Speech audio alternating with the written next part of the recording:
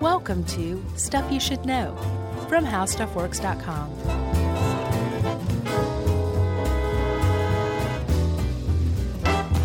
Hey, and welcome to the podcast. I'm Josh Clark, and there's Charles W. Chuck Bryant, and there's Jerry over there, and this is Stuff You Should Know, the Finders Keepers edition. Losers Weepers. Yeah, I know. So, Chuck, this is an actual thing. It's not just like a child's fantasy. Yeah. Like, this is law in some places. And while it doesn't actually state losers weepers, I think it's implied. Yeah. It's implicit in the law, where the finder is the keeper, but you lost it, so you're legally obligated to weep in public. Yeah, and it's funny, reading through some of these examples, it sounds like playground stuff. I'll save it. I'll get to some of these examples, though. I'm like, man, that's not yours. Like, come on, give it up. Did you say that out loud to yourself while you were I reading? did. A couple of these, I was like, man, seriously? Man, that's not yours. That's not yours.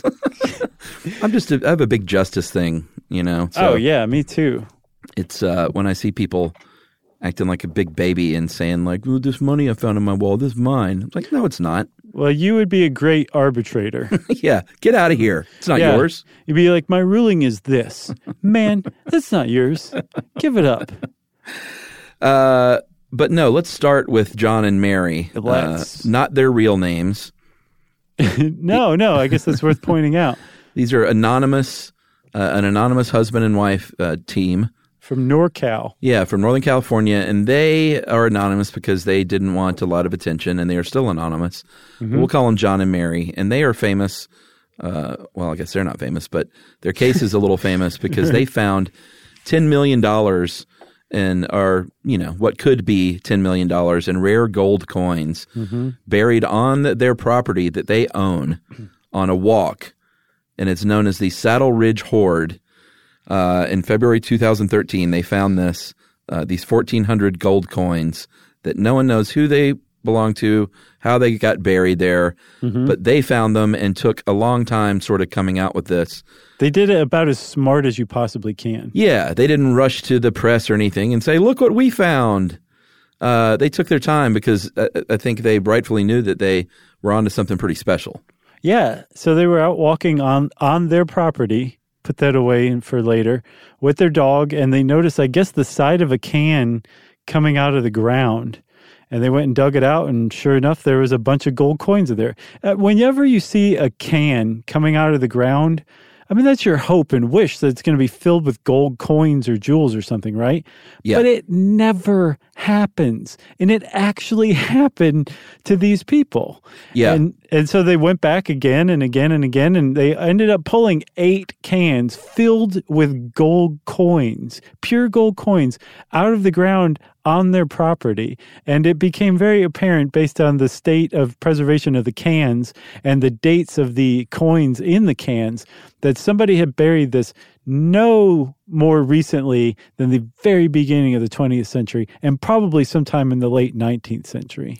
Yeah, and here's a hint. If you ever happen to unearth a can or a glass jar or something full of money buried on your property, just keep digging. Yeah. That may be it, but maybe not. Yeah, I wondered like what kind of excavation they undertook once they were like, oh, there's more there? I'm quite sure they cleared that ground. It's verified there's no more cans. So if you're talking actual money, face value, it's about $27,000. But because these are rare finds in great condition, most of these coins, they're thinking that it could be worth as much as $10 million. So they're going to sell it. Well, they have been. And donate some of this money. And, that it's nice that they're donating some of it, but it really sort of opens up this question of, hey, what does the law say about finding something, period, much less like on my property? Right. The finder's keeper's law basically is what you're talking about. And that's really what it's called in case law. It's the finder's keeper's laws or rules. That's right. So there was a lot going on here. These guys, John and Mary, owned the land that these coins were found on, and that was a huge mark in their favor. Oh, yeah. But they're in the United States. It really depends on what state you're in, what court you go to, what judge you happen to pull. The case law on it is so all over the place and so piecemeal that it's really almost the luck of the draw. And there are more things that you can do to compound your case to make it more likely that the thing is yours. But really, it comes down to who has the best claim on whatever is found. Yeah, like somebody could come forward, still probably, or could have come forward with John and Mary and said, wait a minute, that was my great-great-grandpappy Clark's land, and I'm sure he did not intend to Clark you those gold coins. Right. So, like, we actually should have a claim as his family to take this stuff from you. And, like, that could very legitimately go to court to be decided by a judge. And again, like you said, it's who has the more legitimate claim. What really helps them is, like you said, it was on their land and that it's super old. Right, exactly. So the fact that it's very, very old means that the person who buried them is probably dead, may not even have any living heirs any longer. That's one thing, that it's old. The second thing is that it's old, but it's also not necessarily archaeological. Right. It's money. So it's the gold coins are the definition of treasure. And what we've entered now is called treasure law. And there's different types of things, as we'll see, but there's one category of found property is called treasure. And what they found was treasure. It was a gold coin. It was very old, but it wasn't necessarily archaeological. Again, it was on their property. And so had somebody come along and said, my grandpappy Clark buried those back when my family owned this property, that's ours, they would have a claim. And pretty much any time something valuable, especially $10 million valuable, is found in the United States, it is automatically going to get hammered out in court because the laws are so vague and piecemeal and arbitrary that it's going to be hammered out in court who has the bigger claim. But because John and Mary found something that was old, that was buried by someone, no one knows who buried it, and that it was found on their property, they have a pretty good claim. Now, if you were going to come and say, my grandpappy buried that, your claim would be, that belonged to my family at one point in time. We think it still does. It just happened to be buried and forgotten or left on land that these people bought. Now, there's a pretty good chance that the court would say, yeah, but they bought the land. Right. And depending on what state you're in, that's that. If they owned the land, they owned everything on it. Yeah, or bought the car with money in the trunk, or the house with a super valuable painting buried in the attic. It's sort of all the same. And this is modern times. This has been going on since the dawn of time when people would lose or bury something. Mm-hmm. And they've always had, I think back then it was a little more cut and dried, like in ancient Rome. If you found something like that, half of it went to the emperor, just sort of no ifs, ands, or buts. Right. If in modern England, if you find something old and rare, they say that belongs to the Queen. But here's a good fee for you. Now hand it over. And that's very, very new. And that's that represents the new thinking in treasure law or found property law, which is, look, we can't just let you keep this stuff that may have not just like monetary value, but actually like cultural value as well. Sure. So we need to have something to do with this. So England just went, or I should say the UK just said, everything you find that is valuable or antique and archaeological, that belongs to the Crown. But the Crown is going to pay you market value, no questions asked right off the bat. So it's not finders keepers, but it's finders, here's a bunch of money you didn't have before for finding this and bringing it into us. And the point of this, from this position of the Crown or the UK government, is that it encourages cooperation with archaeologists and historians to preserve cultural stuff rather than just having it sold out onto the commercial market to private collectors because of finder keepers laws, and that's how it was before 1996.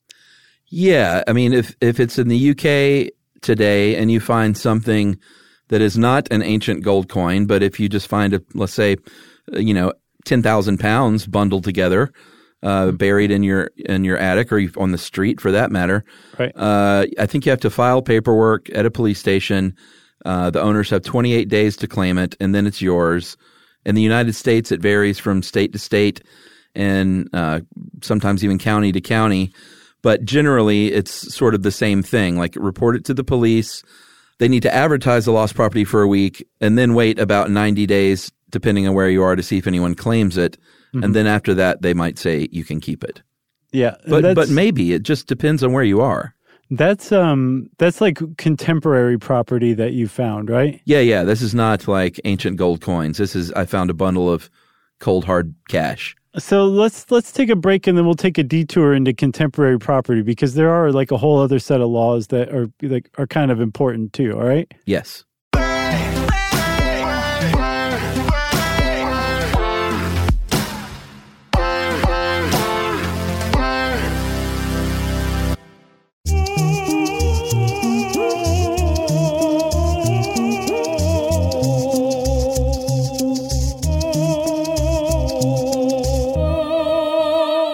Okay, Chuck. So like we said, there's some categories for property, found property.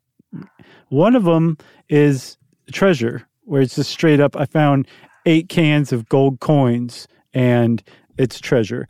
Some in the UK, there's not really a distinction between that and say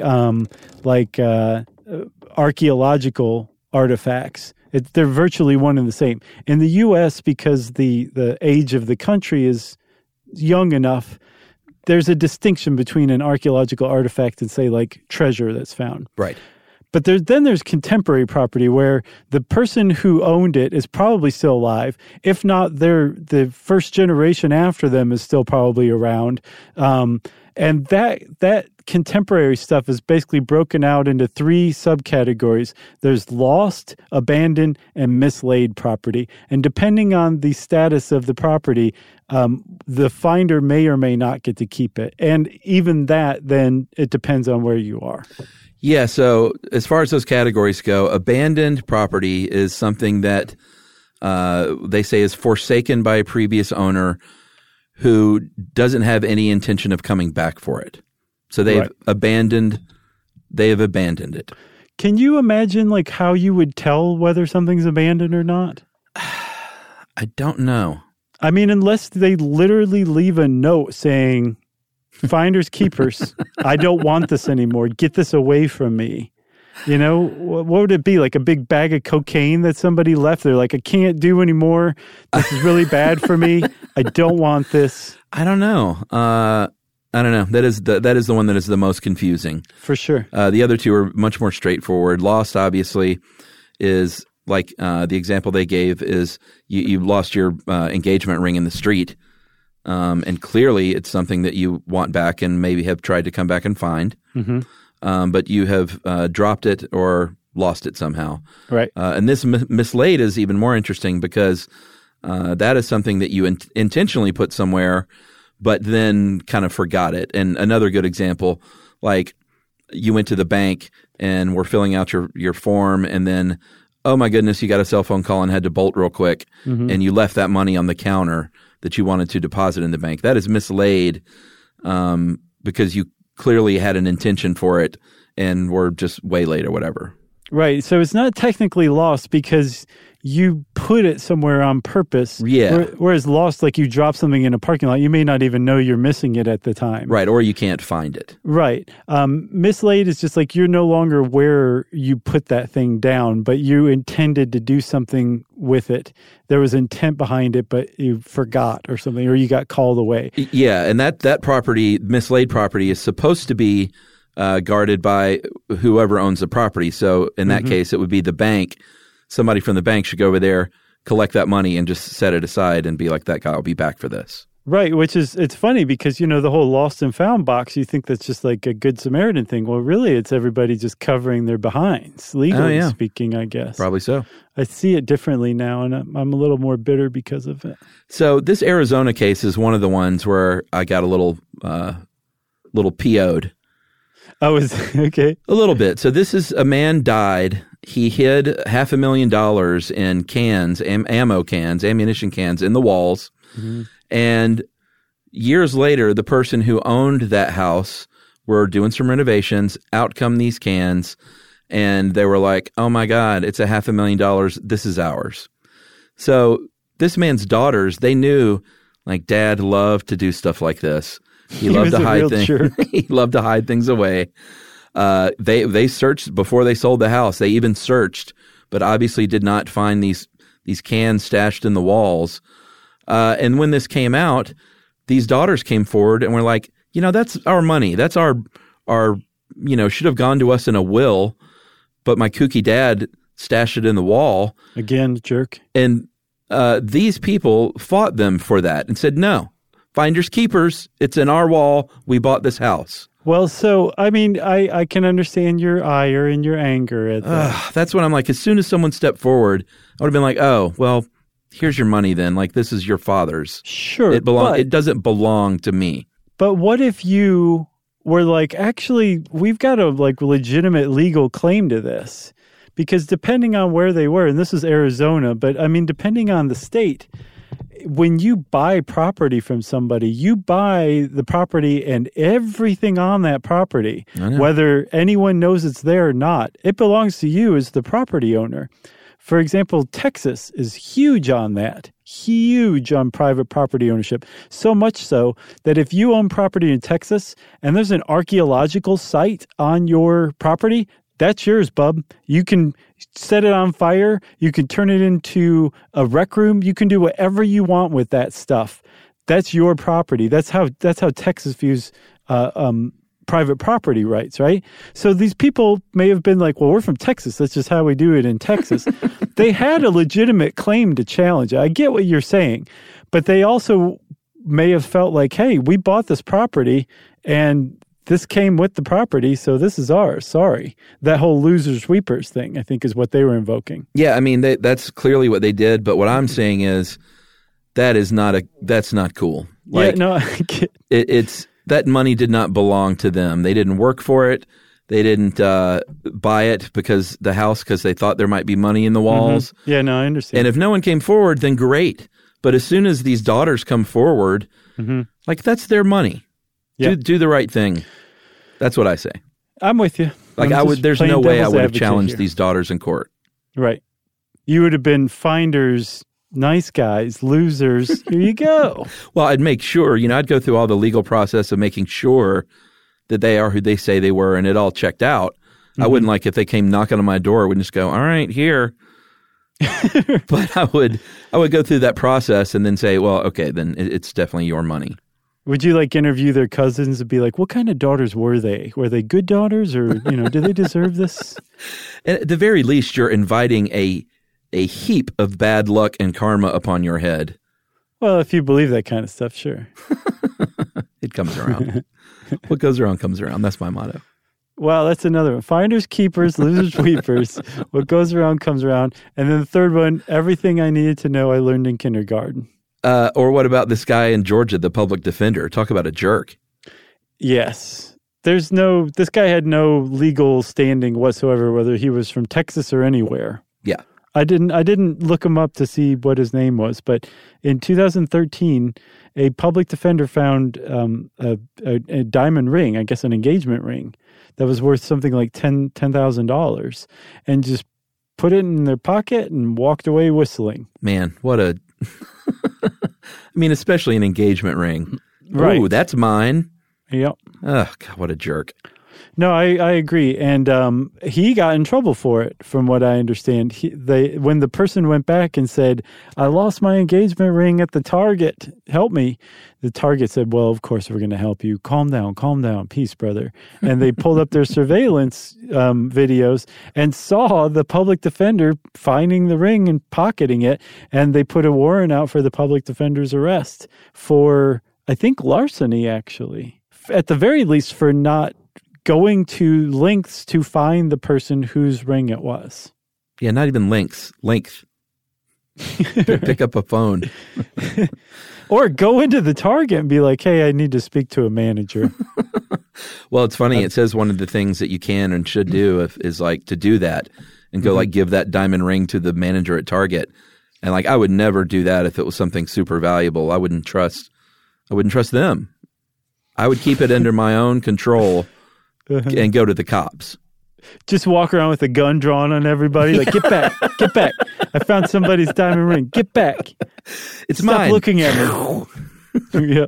And you're like, maybe I should just go ahead and rob someplace now that I got my gun out and I'm protecting this diamond ring. And you enter into a life of crime totally inadvertently. It's a justice thing. Again, like, I don't want, people should have stuff that is rightfully theirs, not like, oh, well, I just happened to get lucky today. Right. It's that whole get rich quick, like, that's what's wrong with this country. Yeah, for sure. And I mean, I know you're right about the $500,000 in the behind the toaster oven. The diamond ring is even more cut and dry to me for sure.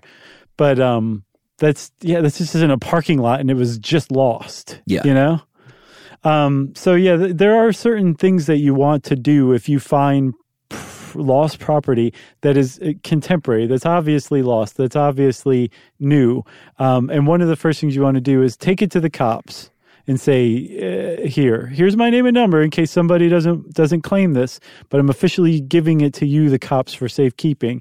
And then probably take out an ad in the paper or on Craigslist or both. And then kick back and wait for the kudos and the praise for being a hero. Yeah, or for that thing to be returned to you if no one claims it. Yep, depending on where you are. I think, like you said, in the UK, it's something like a month. In California, I saw 120 days. I've also seen 90.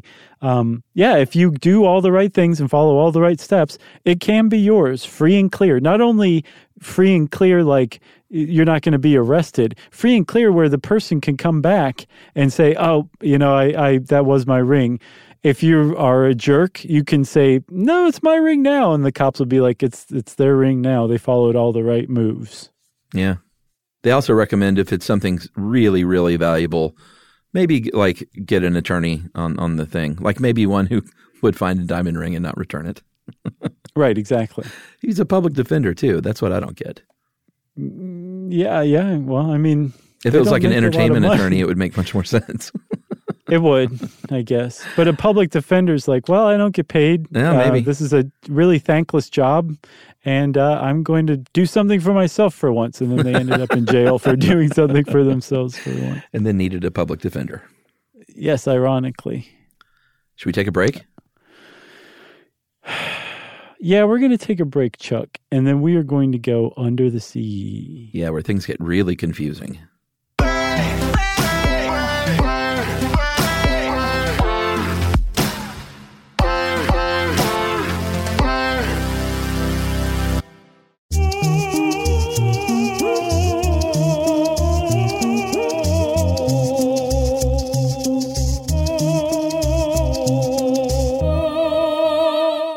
All right, so this is where things get super, super convoluted. Yeah. When you're talking about shipwrecks and literal treasure from like, an ancient galleon, or maybe not ancient, but let's just say a galleon, It could be, yes. Did they have galleons in ancient times? They had, the oldest intact shipwreck was recently found in the Black Sea. Did you see it? It's an ancient Greek ship. Okay, so ancient Greek. Like that's how ancient. It's not even Greek, it's Greek. Yeah. It's so ancient. It's the kind that Odysseus was lashed to when they were going past the sirens. It's like that kind of ship. It's that old, right? Yeah. And it's fully intact, just laying on its side at the bottom of the Black Sea. It's just beautiful, beautiful little shipwreck. And that would be an ancient galleon, I guess you could call it. All right, so this is where, like, I don't even know how to talk about this almost because it's so convoluted because it can matter whose ship it originally was. It can matter what was on that ship. It can matter where the ship is now resting in whose waters, or if it's international waters, or partially on one side or the other, which is when it gets super confusing. Who the ship was leased from. Who it was leased from, who is in charge of, because most of these aren't accidents. I know that it is pointed out that sometimes like a scuba diver might find something like this, but usually it's an expedition looking for this stuff specifically. So who runs that? Or whose insurance companies have a claim? And what international agreements are made? And it's almost like it's so case by case. There really is no rule. Yeah, if you thought land property was convoluted, undersea archaeology property, treasure property is just totally off the charts. So with that was one of the nerdiest sentences I've ever uttered. I wrote an article years ago about undersea archaeology, and I did a lot of that research then. And it is just really like, basically what happens is once something is found, then everyone just lawyers up and starts fighting. Yeah, exactly. Exactly. And I think the reason why it's particularly convoluted and contentious for the undersea treasure is that the treasures that they're finding are just so eye-poppingly valuable that it's worth, going to court for 15, 20 years over. Yeah, billions of dollars in some cases. Yeah, there was a wreck called the San Jose that was discovered it was announced in 2015. I'm not quite sure when Colombia discovered it, but it's off the coast of Cartagena. And in 2015, the Colombian government came forward and said, we found the San Jose. That was a galleon. It was a galleon. It was sunk by the British 300 years ago. It wasn't Garrick. No, it was Spanish. But it was transporting gold, silver, gems from Peru back to Spain to finance a war. It was loaded with valuables. And they think that this wreck today, the valuables aboard are worth between $1 and $12 billion. Yeah, this is not something that any one of these parties or countries is going to give up on. No, it's the kind of shipwreck, it's the kind of treasure that can actually affect world markets, like the value of goods on world markets above on land, because this stuff has been under the sea and out of the market for so long. When it comes onto the market, it could actually depress the value of like gold because there's so much of it suddenly coming on the market. That's how rich this treasure is. Yeah, and it's funny here, this article you sent, there is a UNESCO convention in 2001 on underwater cultural heritage findings that have best practices. They're not actually like, laws. And they're like, we'd be happy to help out with this, but nobody's called us. That's so UN. Yeah, they don't want them involved, basically. They're just like, no, we're going to work it out with the lawyers. Yeah, they're like, hey, thanks a lot. Just go sit over there until we call you, okay? Pretty much. So the San Jose has a lot of people arguing over it. For example, Spain is saying, well, it's a Spanish galleon. Give us our money back. Colombia is like, yeah, it's in our coastal waters. That's our territorial waters. That belongs to us. Peru says, yeah, you guys came and extracted that from our indigenous population back when we were Spanish colony. And that's one that doesn't come up very often, but you'd think it should, especially in the New World stuff, right? Yeah, like that was our original stuff to begin with even. So it should have never been on that boat. Ironically, they probably have the least claim to it, sadly enough. I know. But there's no way they're going to get it. I wonder, though, if they'll get a portion of it, though. I think if they said, no, this is a thing, this is legitimate, they could conceivably get caught in, but they're not going to get the whole thing. I don't think anybody's going to get the whole thing free and clear. So there's all these different groups arguing over it, and as big of a mess as it is, it's actually not the biggest mess of a treasure found aboard a shipwreck. There's a ship called the Notre Dame de Delivrance. Yeah, I think that's right. Yeah, that was that sank 40 miles off of Florida in 1755. I mean, one of just hundreds and hundreds of ships to crash off the coast of Florida. And a U.S. salvage company found it in 2002, and this is the one that I was talking about. It's partially in international waters, partially as part of the Florida Keys National Marine Sanctuary. Yep.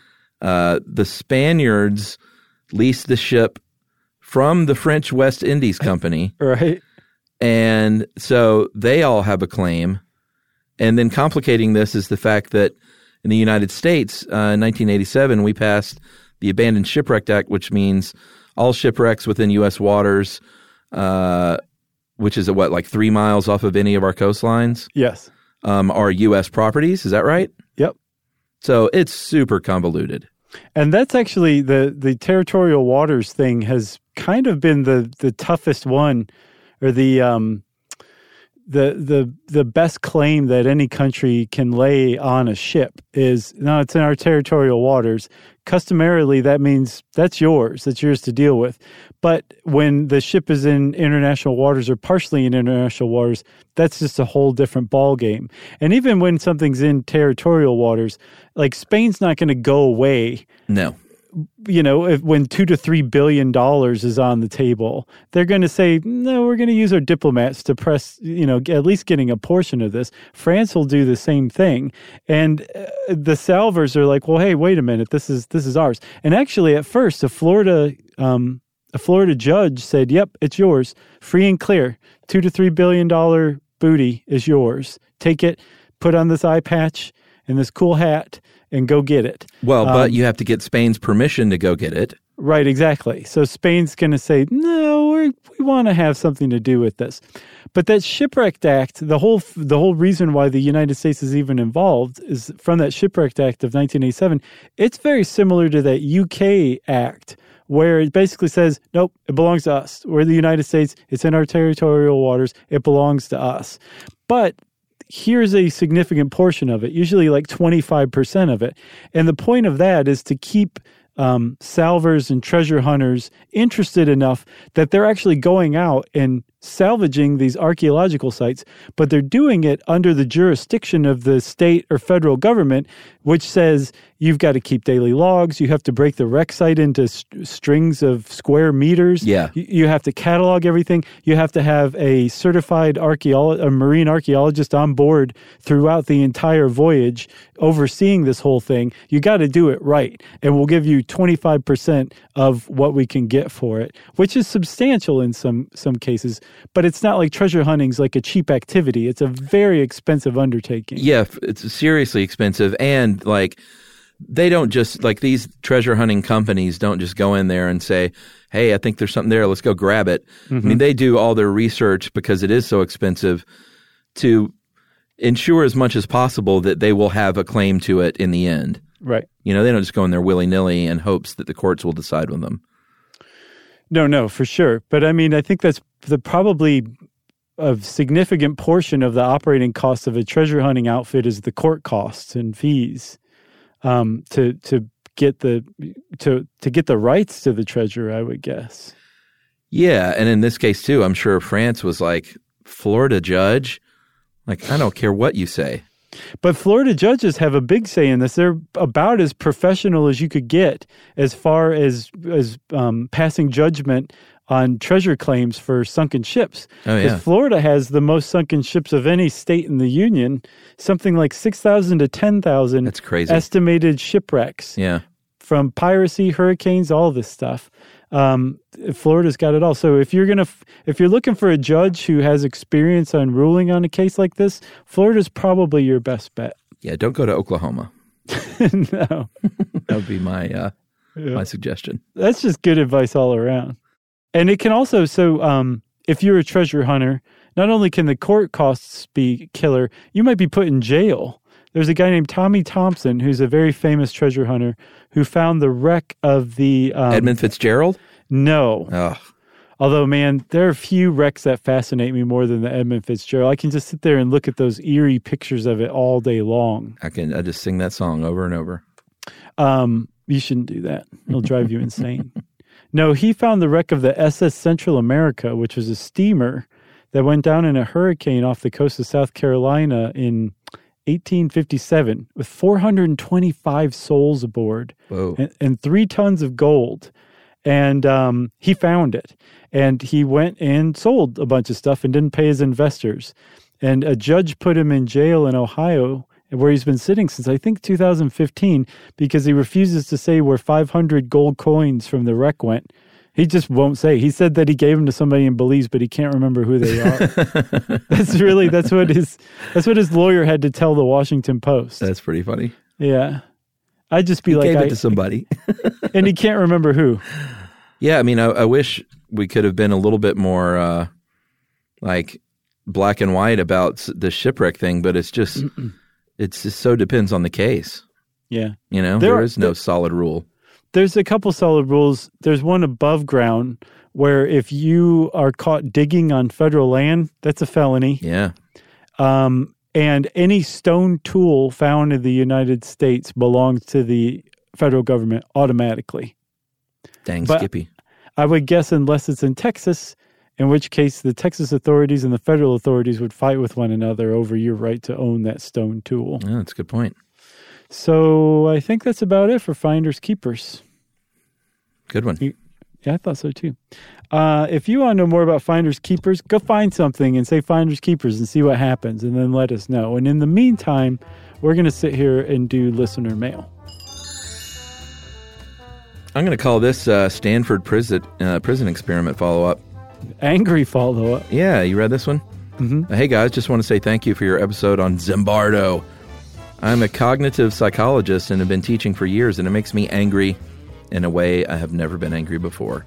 You do your best to fact-check and show that you're giving the student... And she's not talking about our show, by the way. Right. She's talking about Zimbardo.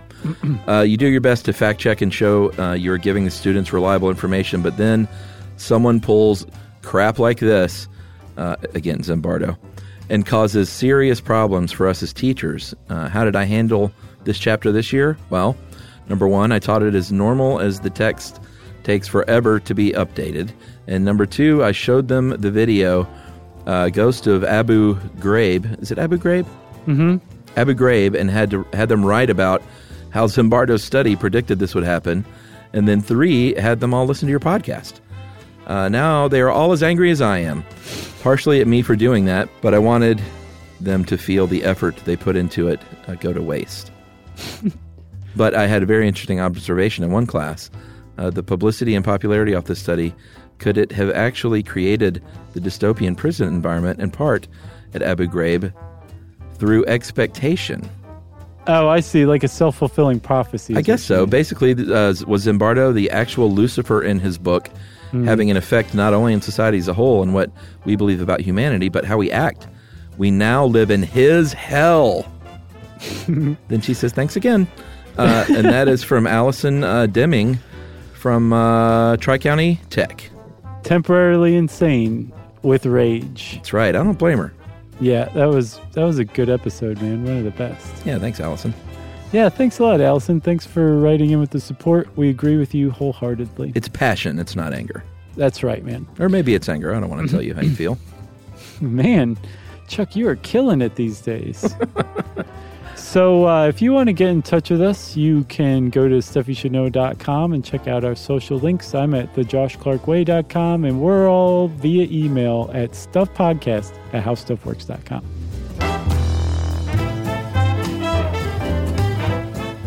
For more on this and thousands of other topics, visit howstuffworks.com.